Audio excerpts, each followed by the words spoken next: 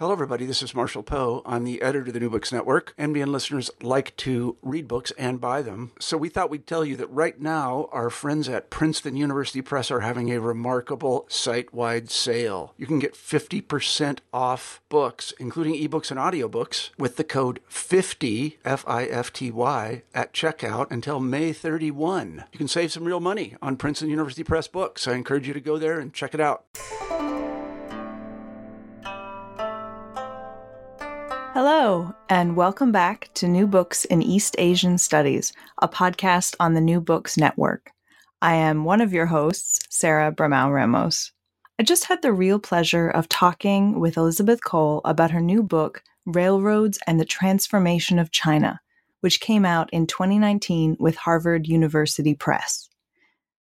Now, this is, as you might be able to tell from the title, a book about railroads in China. It starts with the construction of railroads under semi-colonial conditions in the Qing, and it ends with mention of the recent One Belt, One Road initiative. It covers the transfer of railroad knowledge from European powers, the destruction of railroads during wartime, the militarization of railroads in the early PRC, and the changes that came during the Great Leap Forward, the Cultural Revolution, and beyond. So it is certainly and wonderfully ambitious in scope. It draws on archival materials produced by railroad companies, sources from Western newspapers, personal diaries, travel literature, advertising materials, oral testimonies, and much, much more. So it is both rich and comprehensive.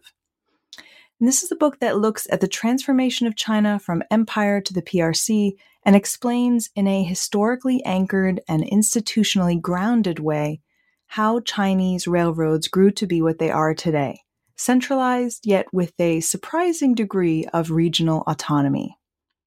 And this is also a book filled with absolutely fascinating moments, from the absurdities of accounting systems and multiple accounting systems during semi-colonial conditions, to a look at how trains operate when they are run by red engineers, not very well, as it turns out.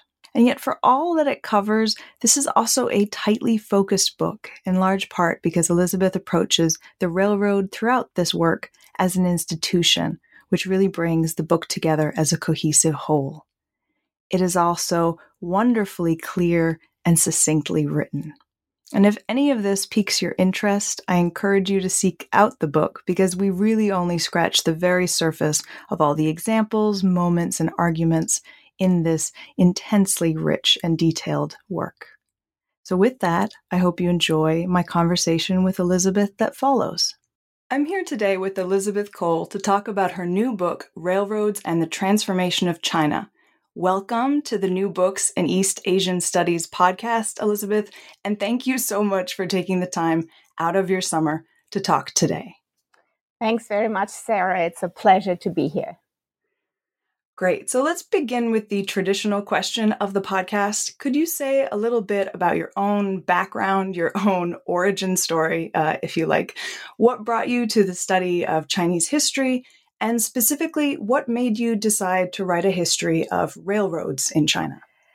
Yeah, so I started to study Chinese history a long time ago. I was an undergraduate in the mid-1980s. And at that time, I was just fascinated by, on the one hand, seeing this country coming out of the Mao period, all the economic reforms that were beginning to change the economy and society. And so I think while I wanted to continue being a historian, I increasingly became interested in the history of the economic institutions, the market, business institutions, entrepreneurs. And that sort of then led me to, pursue a PhD. And while I've worked in the field of business and socioeconomic history for a long time, industrialization, textile industry and industrialization, I've always had an interest in business institutions. And I think the interest in railroads came from several experiences. On the one hand, I always thought that as an institution, the railroad in China was and is quite impressive. It is so large in terms of the physical expansion, the workforce, the enormous logistical challenges.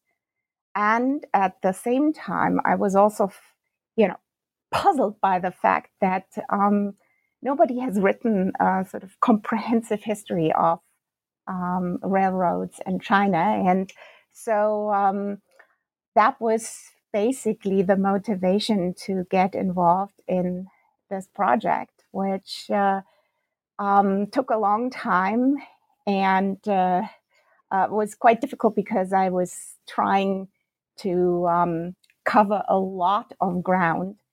But here we are, and so that was the origin of this project.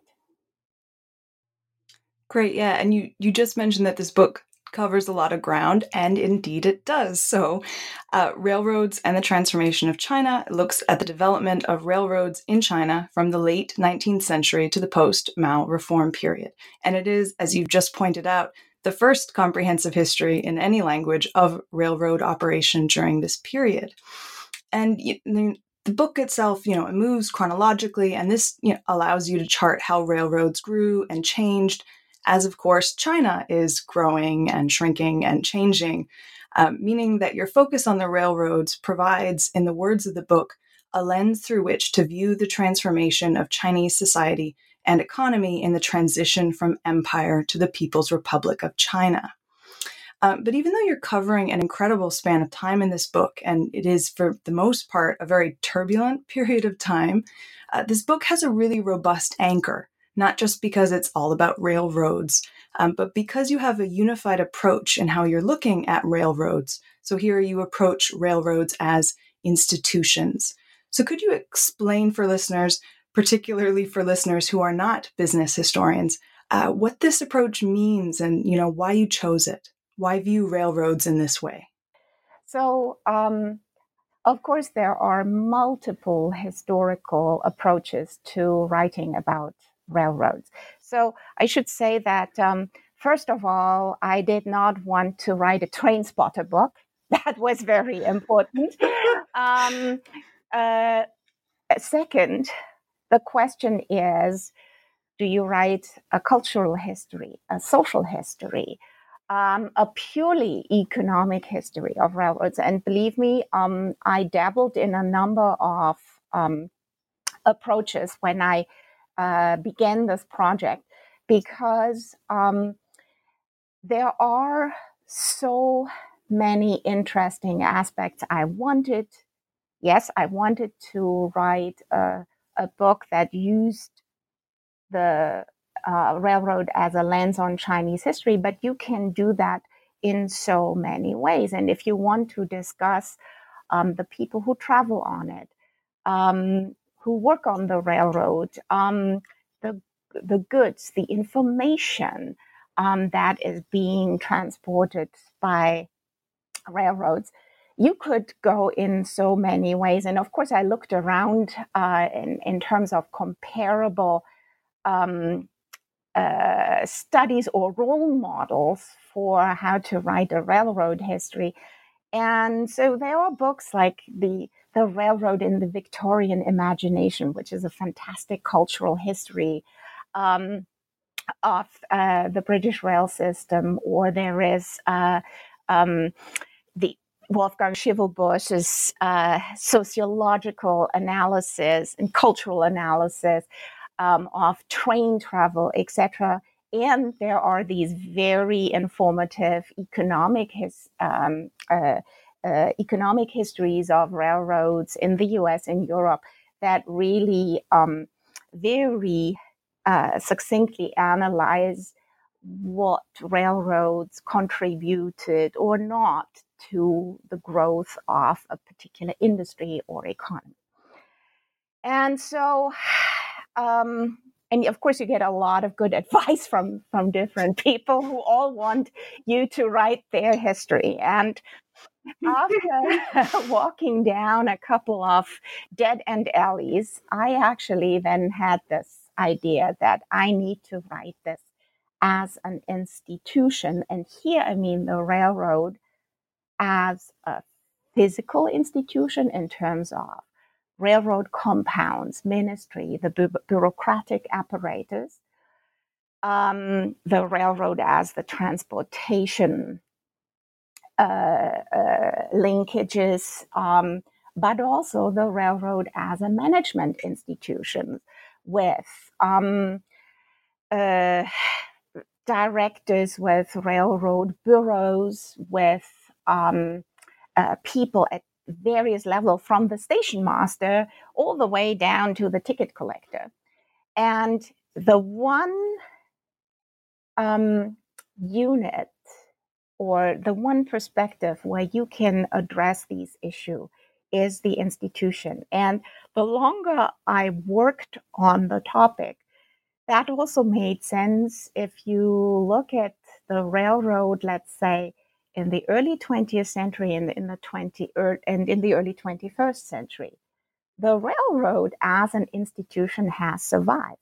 We still have railroad bureaus. We still have, well,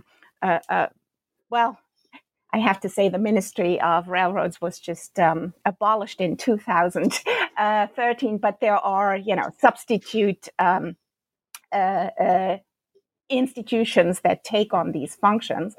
But otherwise, as an institution, the railroad, I think, has really survived all these transitions from empire to republic, through the war to the PRC, and into the economic reforms with surprising resilience. And so then that made sense for me to take it as a point of the departure, how people live, work in the institution of the railroad, and how the institution moves people, goods, and ideas. Great. And I mean, as one reader, I thought it worked really well as, again, an anchor, something solid to keep, to hold everything together, because you do cover so much. But just picking on something that you touched on there, the idea that the railroad as an institution has survived, even as your book does, cross-perceived markers. So it crosses over the fall of the Qing and the transition to a socialist nation state, and yet the railroad stays. And you continually return in the book to the idea of continuity, right? That things are changing elsewhere and they have different names, but a surprising amount is staying the same. And something that you touch on in particular that stays the same is the regional autonomy of railroads. So I wonder if you could talk a little bit about, and I'm sure we're going to return to this, but if you could just speak a little bit about here, the continued persistence of regional autonomy throughout the period as you discuss it in the book. So what's going on there? And maybe for listeners who aren't so familiar with the field, why is this sort of significant? How does this reshape how we, think about the Republican period or later periods? Mm-hmm.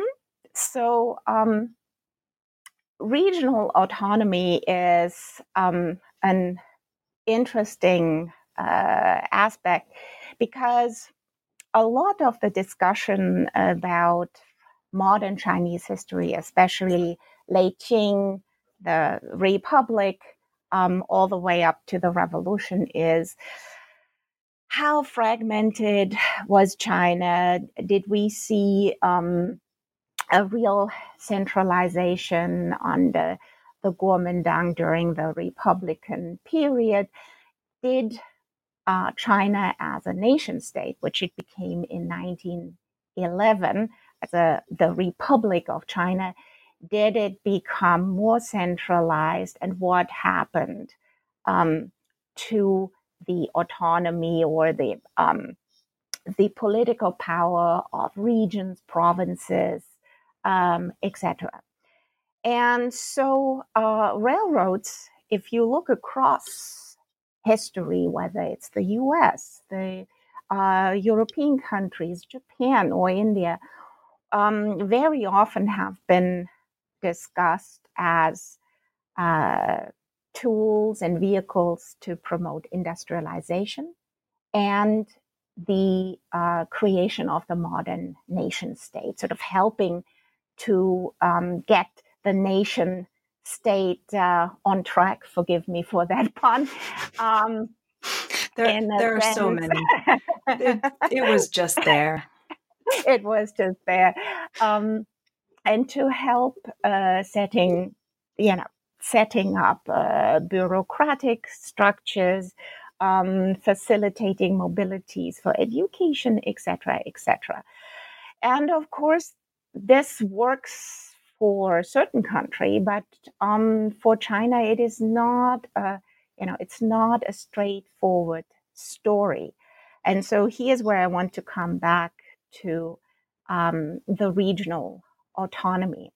So when railroads started out in the last decades in China, in the last decades of the 19th and early century, just around 1900, 1910, we do see a very small and quite fragmented line network, because the first companies were basically Sino-foreign syndicates where foreign capital financed joint ventures of the Chinese government and national consortia, Germany, Britain, Belgium, Japan, etc., that would build those railroads. And all these railroads, they were still very small in terms of track expansion. There was very little connectivity at the time. It was all focused in the Eastern Corridor of China. And of course, all these consortia had their own characteristics. So you would have German technical and engineering employees on the German-British Jinpu Railroad, and you would have French engineers and Belgian engineers on the French-speaking consortia's projects. And so this came, the way the system evolved. It was small, not very well connected. It had technical and linguistic characteristics. And so by the time 1911, the revolution comes around, and after that, the new Chinese Republican nation state, it really takes a while to create a central administration, to bring all this together under a central administration. And as I argue in the book, it really didn't work until sort of after 1927, 28, during the Kuomintang period. So what that means is, on the one hand, you could say, well, it's sort of, it took a long time. The political situation with warlords and factionalism, it was so chaotic, they couldn't sort it out. But on the other hand, it also meant that it gave autonomy and quite a bit of decision-making to these railroad lines, who were now national railroad lines, but which at the same time still had quite a bit of impact and influence from foreign engineers and from the structure, how they had been set up earlier on. And in many ways, the central government at that time was quite happy, because the government didn't have the manpower nor the engineering graduates to really organize and control into every nook and cranny these railroad lines. And so for that reason, that was, in my interpretation, the beginning of a strong self-reliance and regional autonomy in the railroad bureaus. Now, I'm not saying that this didn't change over time in a sense. Of course, they became part of the central administration. The Ministry of Railroads was founded in 1928, and it became a very big and powerful ministry of the state. But these railroad bureaus really kept their regional identity, because they also knew best about economic, logistical, physical challenges of these highly complex operations. And the railroad bureau system survived the war, the transition into the post-war period. And even today, in 2019, we have the railroad bureau system. There are a few, a few changes in the number of the bureaus and sort of what line expansion they control, but the system still exists, even with high speed railroads. So, in that sense, regional autonomy has, to some extent, survived, and I think we can later talk about how that is sometimes good and sometimes also can pose a problem, especially if there is political chaos due to various campaigns or during the Cultural Revolution. But I want to just come back to your question, why that matters.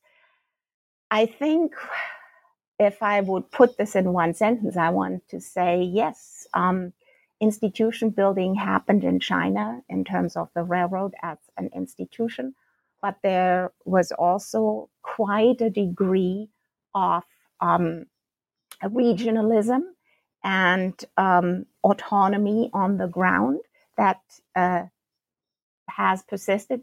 And in so many ways, especially the first half of the 20th century, is a time where you see this young nation state becoming more regional and more central at the same time.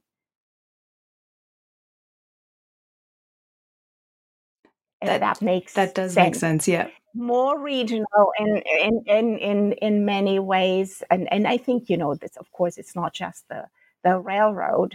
The Republican nation state in many ways intensifies regional identity and autonomy. And yet at the same time, we see institution building and centralization in the 1920s and 30s and then onward.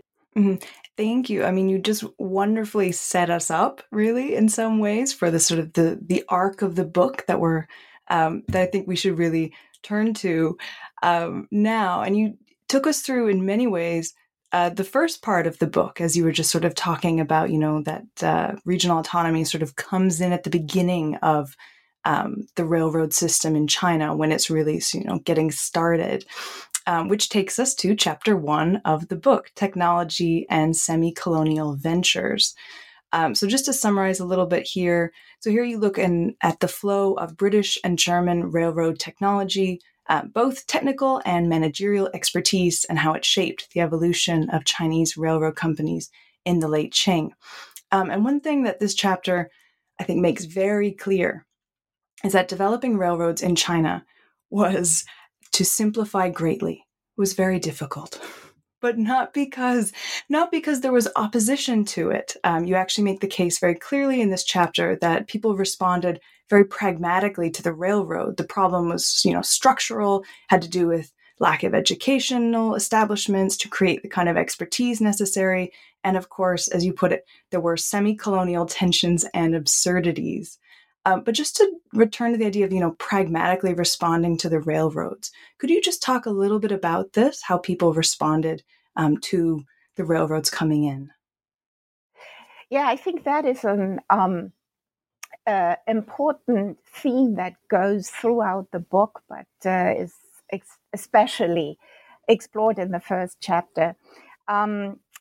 We often read about sort of the beginnings of Chinese railroad construction, where there are comments that Chinese population didn't quite embrace it, and often this is informed by sort of memories of attacks on tracks and telegraph stations during the Boxer Rebellion in 1900. And of course, and I'm not the first person to say this, comes out of Paul Cohen's work, that these attacks were really attacks not for Luddite anti-technology reasons, but they were just attacks on symbols and representations of the foreign presence in China at the time. As I show, and this is based on internal railroad records from the construction of the Tianjin-Pukou line, which are housed at the Baker Library at Harvard Business School. I just want to make a plug for this so that more people go ahead and use it, because it's a great collection. And what you see is that, first of all, Chinese were not against selling their land. In fact, many were very clever and inflated land prices by claiming that they had a very large number of ancestral graves on their plots. And the whole process of letting the railroad into your daily life was, as I found, much less controversial, with Chinese being very pragmatic, very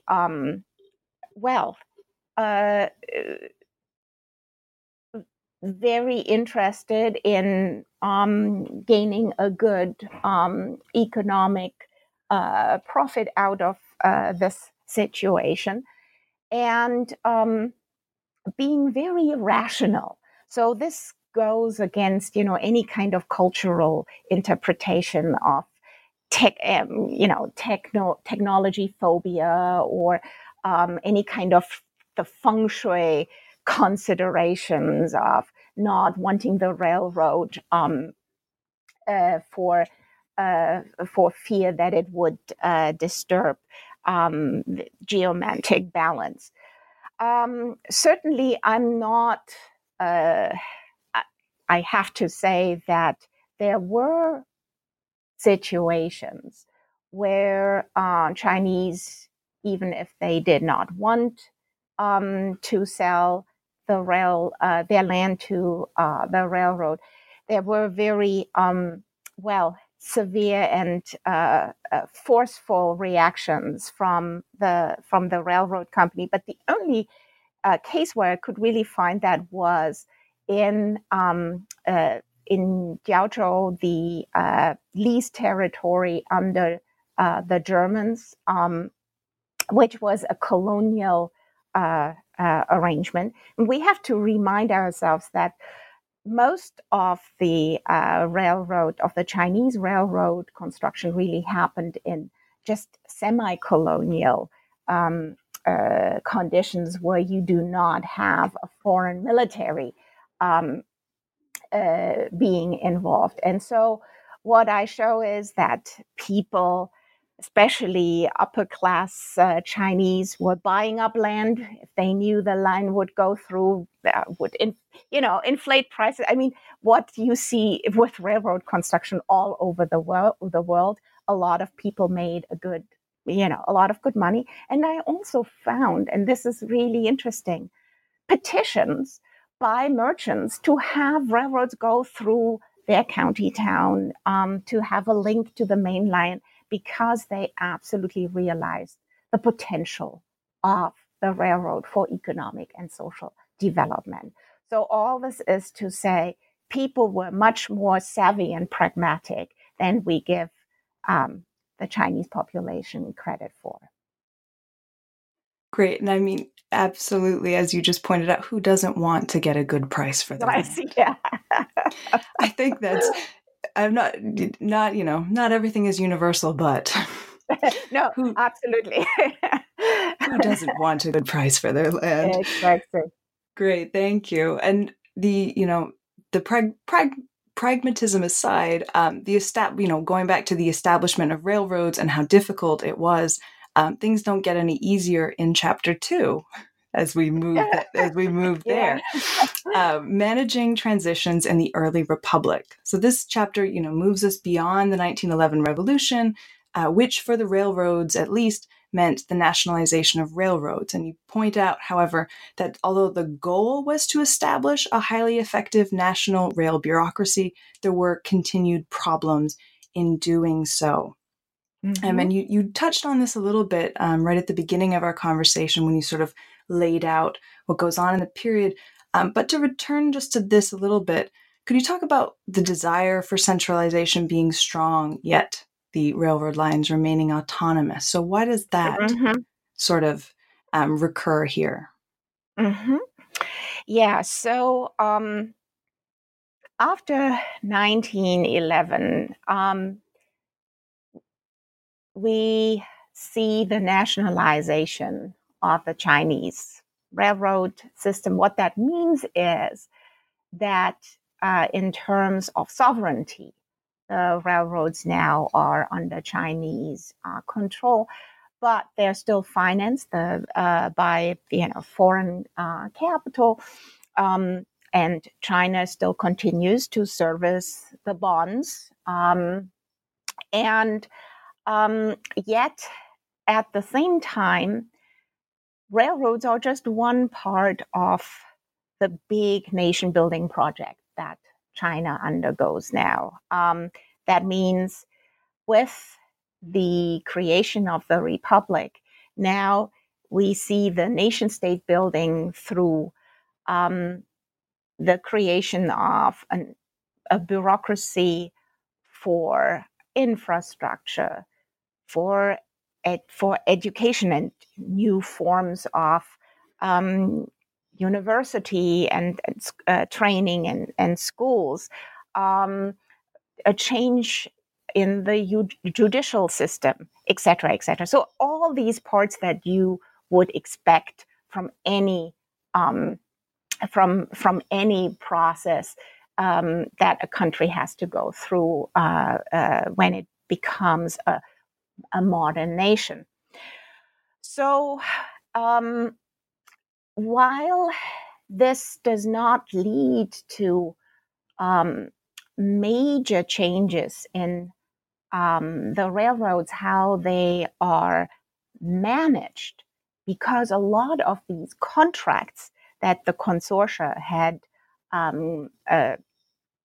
closed was one of the main requirements was that there had to be a certain number of foreign experts, of accountants or directors in particular situations. And so these foreign employees actually continued way into the 1910s and even the 1920s, something that I was very surprised by because, I thought, well, after 1911, it is sort of a much more an immediate change to just Chinese personnel. But this makes actually pretty much sense. On the one hand, you have these contractual obligations. But what we also need to know is that there was just not enough trained and professionally educated engineering and technical personnel around in China at that time. Because one of what I show is that the development of the railroads happens at the same time parallel to the development of the modern education sector. So only in the mid and late 1910s do we actually have the first graduates from engineering classes at universities and technical colleges. So there's a certain time lag of expertise. And so centralization, of course, then is much easier and much more successfully carried out once you begin to have Chinese graduates from schools that now teach railroad engineering, technical drawing, accounting, railroad accounting, etc., etc. And that happens from around, 1918 onward. So that is the reason why, it takes quite a while for centralization really to happen, because you need, apart from the hardware, you also need the software. And, this is basically happening in tandem at the same time. And we'll probably come back to this later. I would say that the contribution of the railroad to education in China is really phenomenal, because on the one hand, it became a conduit for introducing and promoting technical engineering education. The profession of an engineer, that was something really new. And that had to evolve. And it also contributed to education by creating mobility, that people could take the train, especially women, to go to school and college in larger cities like Shanghai. And railroads had kindergartens, primary schools on their railroad compounds. So this is a process that happens during the time. And because you were interested in this concept of centralization, so by the time in 1927, 1928, when we have the beginning of the Nanjing Decade under the Kuomintang Party and Chiang Kai-shek, then we have a political unity or centralization, in a sense that we have a much more stable political situation, and the warlord attacks and damage to tracks that has stopped.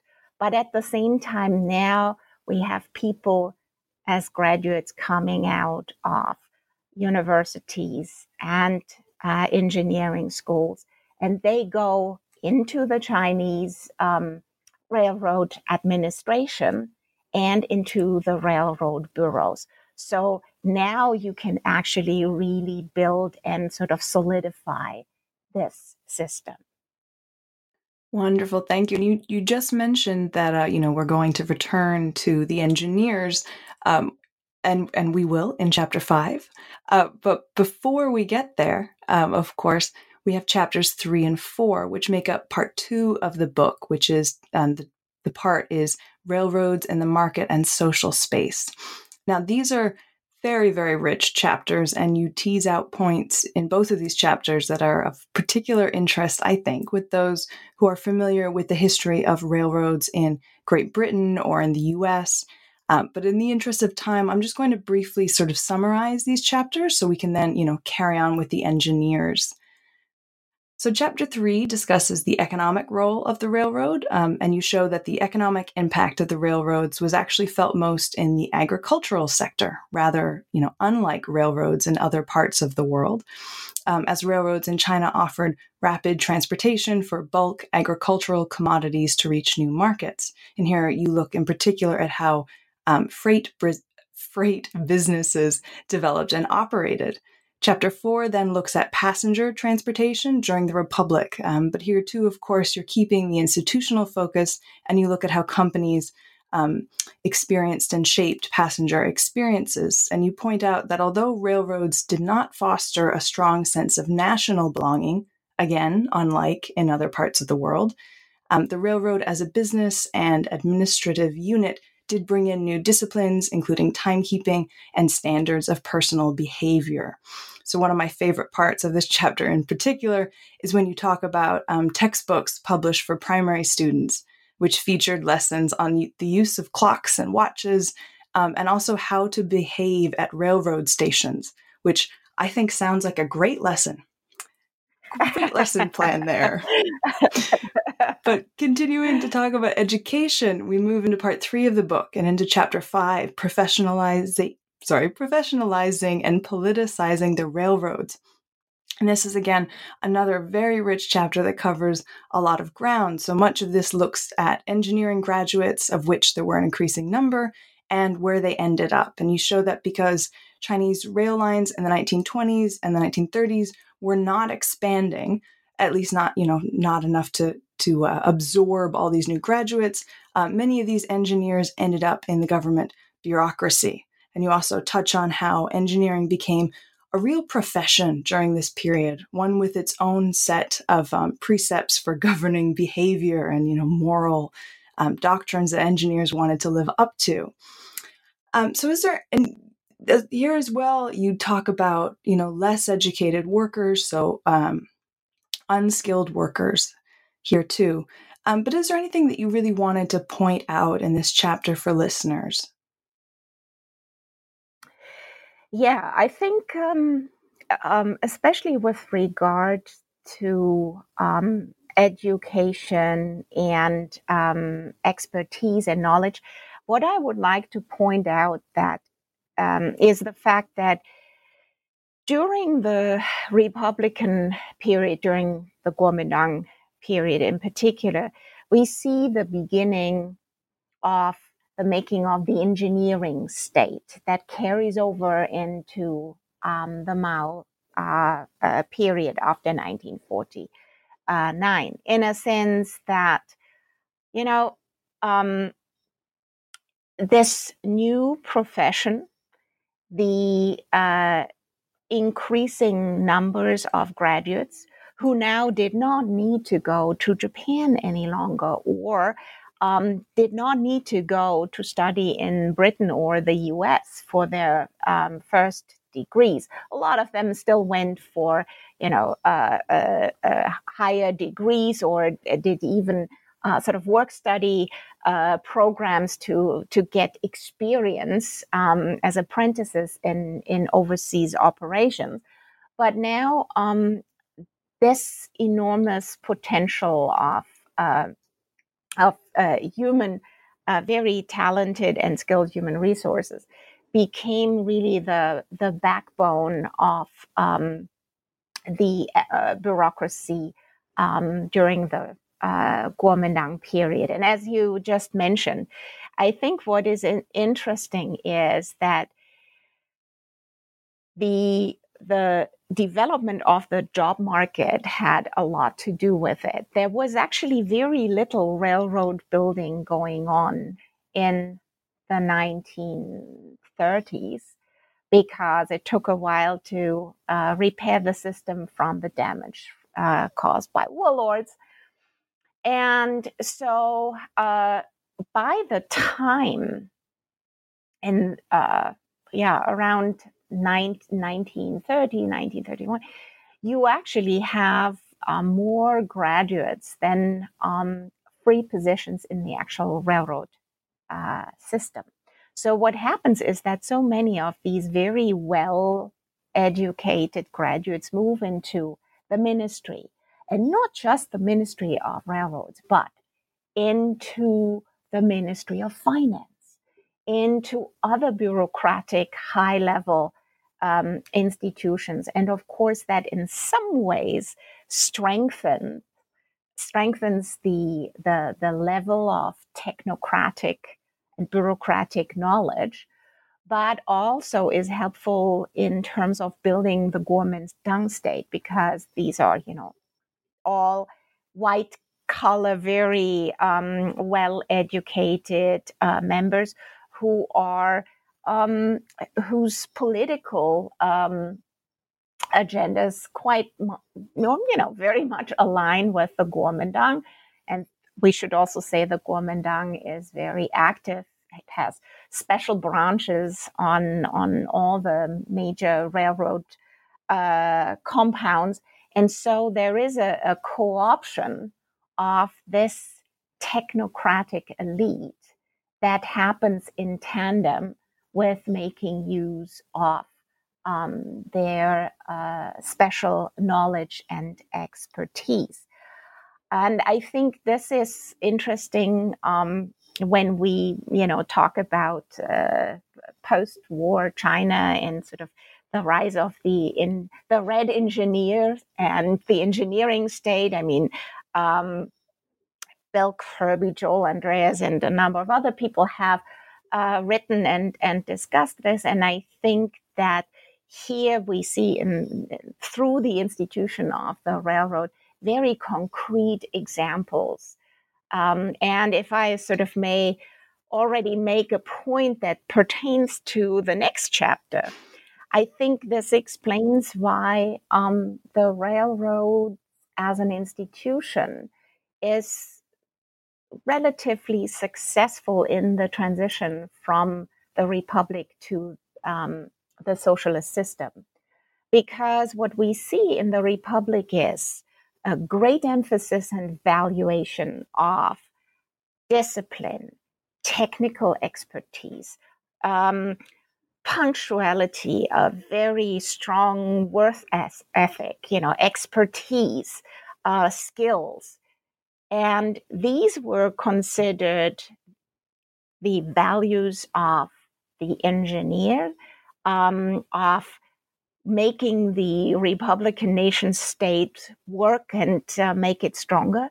And of course, after 1949, these values become socialist values to make this new socialist state stronger, to contribute to building the People's Republic under Mao Zedong. And so you didn't have to change very much in terms of the value system and the underlying work ethic and appreciation of the expertise. However, I mean, all this gets thrown overboard during the Great Leap Forward and the Cultural Revolution, never mind, but certainly not in the 1950s. Absolutely. Things will be thrown out, but not yet. Not yet. Yes. Not earlier. Thank you. It's that was very, there's some contenders, but I love chapter 5. But moving to chapter 6, crisis management. Here you look at the impact of war on the Chinese railroad system. And you talk about railroads as economic lifelines, about how railroads served in wartime as transportation for refugees, and about how, despite all the real damage done to, railroad lines and infrastructure during this period, railroads still provided a considerable amount of mobility. And you also look here at railroad compounds that fell under Japanese management in occupied China. And I was hoping that you might talk a little bit about this part of the chapter in particular, because you're drawing, as far as I could tell, quite a lot from testimony, from oral history interviews to look at shop floor hierarchies, hiring practices, and, general social dynamics under Japanese management, which I found fascinating. And we haven't talked about the sources that you use in this book, and there are, many different kinds. This is not, you already made a plug for one collection. So you draw on archival sources, you're drawing on all kinds of different pieces, textbooks we've already touched on a little bit, and oral history does come into play in chapter 7 and 8 as well, but it sort of makes its real appearance here. So I was wondering if you could talk a little bit about those interviews and what they revealed to you about Japanese railroad management? Yeah, thank you. This is actually, I love talking about this because that was an exciting part of the research.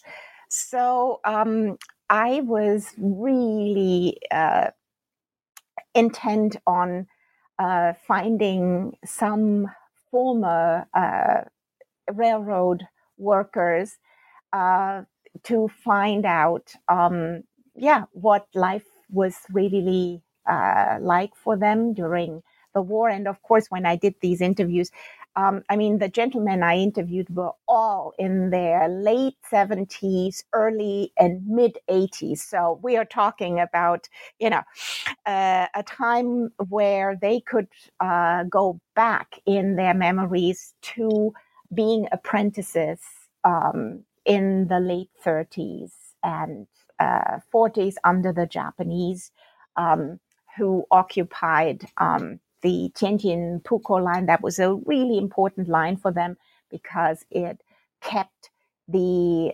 goods and army transports from Shanghai up into the north, kept those transportation going, was very important for the war effort.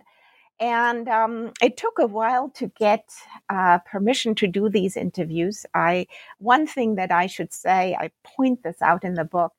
So it is not easy to do work with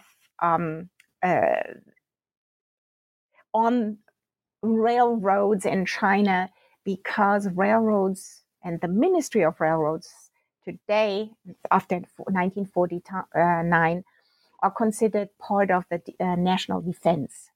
And that, of course, limits so much. So railroad bureaus would not let you see their archives. And believe me, I've worked on this. I've even given talks and had party secretary of the Shandong Academy of Social Sciences put in a good word for me, but couldn't get in, and so couldn't Chinese colleagues. So that's pretty much off limits.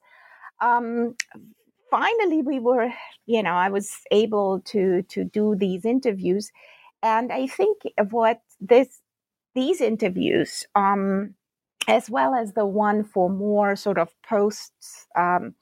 post-war issues, showed me is the enormous pride and strong professional identity of railroad workers, the pride in their work, in what the railroad stands for as a very well organized and strong institution. I saw that through all these interviews. And again, that's not surprising. That's something that you would see in other railroad contexts, national railroad contexts as well.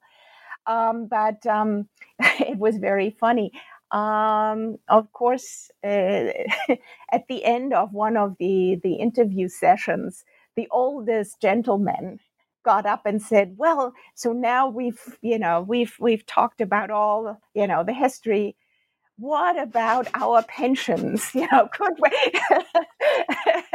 And the officials attending the session looked very uncomfortable and said, "Well, tea break, Any opportunity. Exactly. Which is also an interesting indicator that the railroad was, after the Bank of China, the most prestigious and most sought after place to work, because you had good work conditions, very good comparatively social services. Also, your food supply was in the cities often better during hard times because of the transportation connection, and you were entitled to free tickets. And I think this kind of higher status and recognition, that has decreased sort of over time. And certainly now there's more of a marketplace, and especially sort of railroad, workers in work units. in the early 2000s, they were certainly not very happy with their pension payments and reorganization plans. So that offered me also a little glimpse into more contemporary developments. That's fascinating, and I hope that tea break went well for him, that particular gentleman. Well, the good thing is, these were all heroes and had, heroes in a sense that first of all, they were very old and respected, and they had sort of a lot of chutzpah. We don't care. We want to say what we want to say, and so I can assure everybody, nobody got into trouble. Amazing. Thank you so much. So moving into more contemporary issues, into the final section of the book, chapters 7 and 8. Here, and you sort of flagged these chapters right at the beginning of our conversation, because this is where we sort of see things really change and some things really stay the same, if you like. So chapter 7, post-war reorganization and expansion, looks at the immediate changes that came in after 1949. And chapter 8, permanent revolution and continuous reform, here come the changes, looks first at how the Great Leap Forward and the Cultural Revolution forced changes on China's railroads. And then it turns to look at the period of reform following Mao's death in 1976. Now we're coming to the end of our conversation here, so I wonder if we could sort of take on these chapters as a whole, because both of these chapters touch on the continuation of first, pre-war and then pre-PRC aspect of railroad management, operation, and ideology. So you've actually touched on this a little bit. So for example, in terms of ideology, you see, values like discipline and punctuality and timekeeping switch from being, Republican Western modernity markers to being, the goals of revolutionary socialism. And as you mentioned right at the beginning of our conversation, that, some things stay the same for better or for worse. So I wonder if you could talk a little bit about this. What made it for better or for worse into this period? Yeah. So I think in terms of continuation, after 1949 and the founding of the People's Republic, so what we see is sort of a regrouping and re-centralization of the railroad bureaus under the railroad administration, the Ministry of Railroads. And I think that takes a bit of time because we have to remember it means integrating Manchuria, which was before under Japanese control, into the system. Then, Taiwan was in during the Civil War. Now it's out again from the network. So that happens along with a new move, and that is to militarize the construction arm of the railroad network.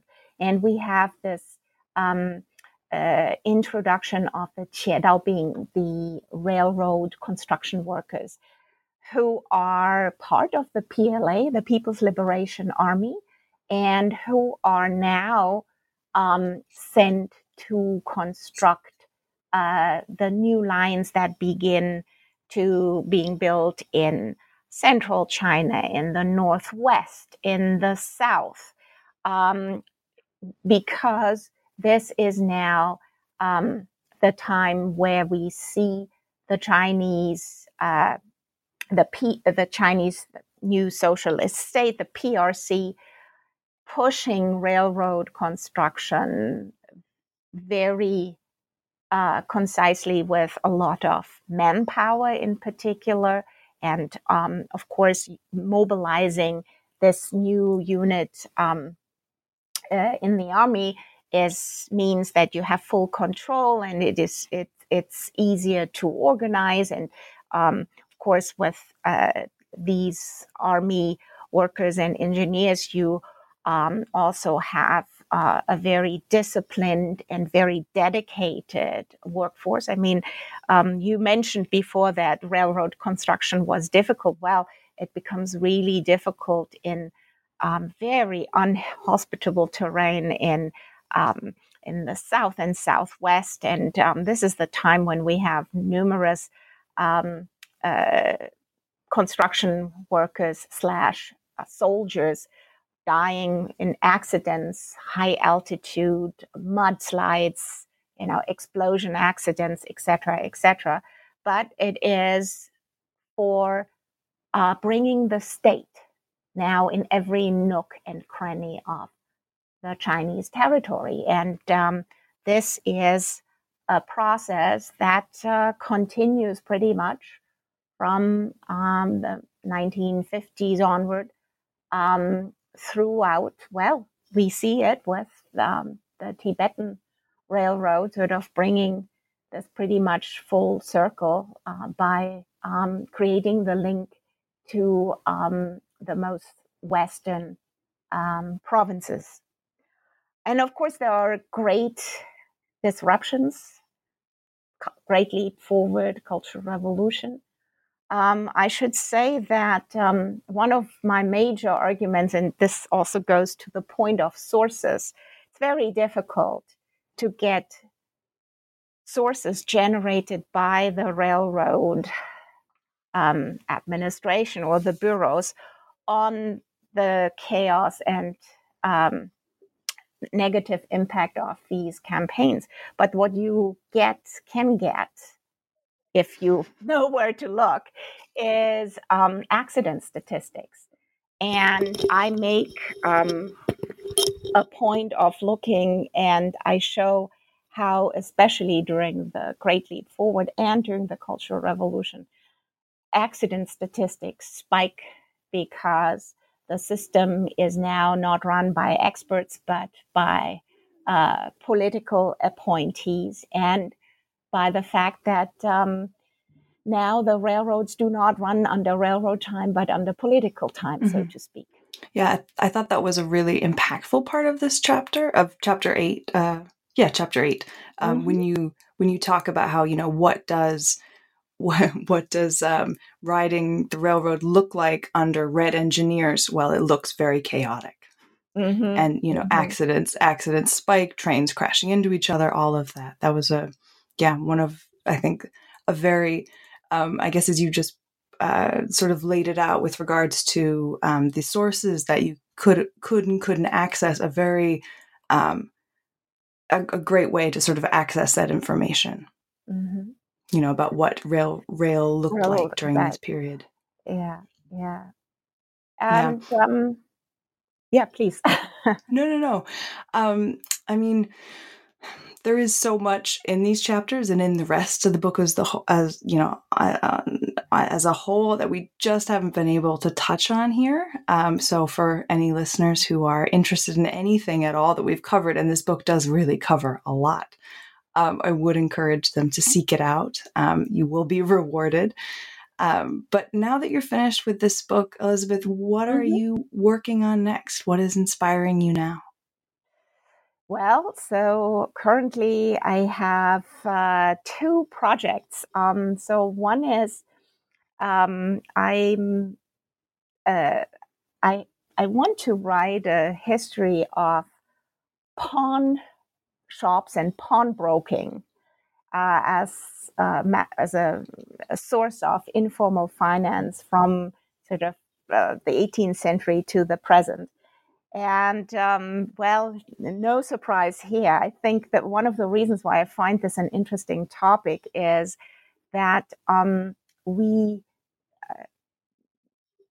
see pawnbroking and pawn shops not only as a very important practice and institution of informal finance in China, but also pawn shops disappeared after 1945 and 49 because they were capitalist institutions, but they've come back in a slightly different and sort of more business-like form, in a sense that they provide credit for small and medium enterprises.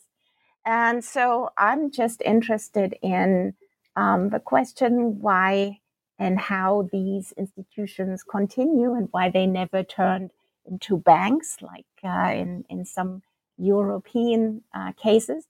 And my other project is I would like, based on a collection of letters, diary entries, and photographs of an American salesman for British American tobacco in China in the 1920s. I would like to write a sort of more popular, small history of what it was like to do business in China as a foreigner in the 1920s in the countryside. Oh, wow. They both sound like amazing projects. The second in particular, I can see of being a real joy to read. Pawn shops aside. Pawn shops aside. Again, they both sound like amazing projects, and I look forward to hearing and reading more about them in the future. Thank you again, Elizabeth, for writing a book that was such a pleasure to read and such a pleasure to talk about. Well, thank you, Sarah, for your interest and also for your great questions. It has been a pleasure. Thank you. Thanks.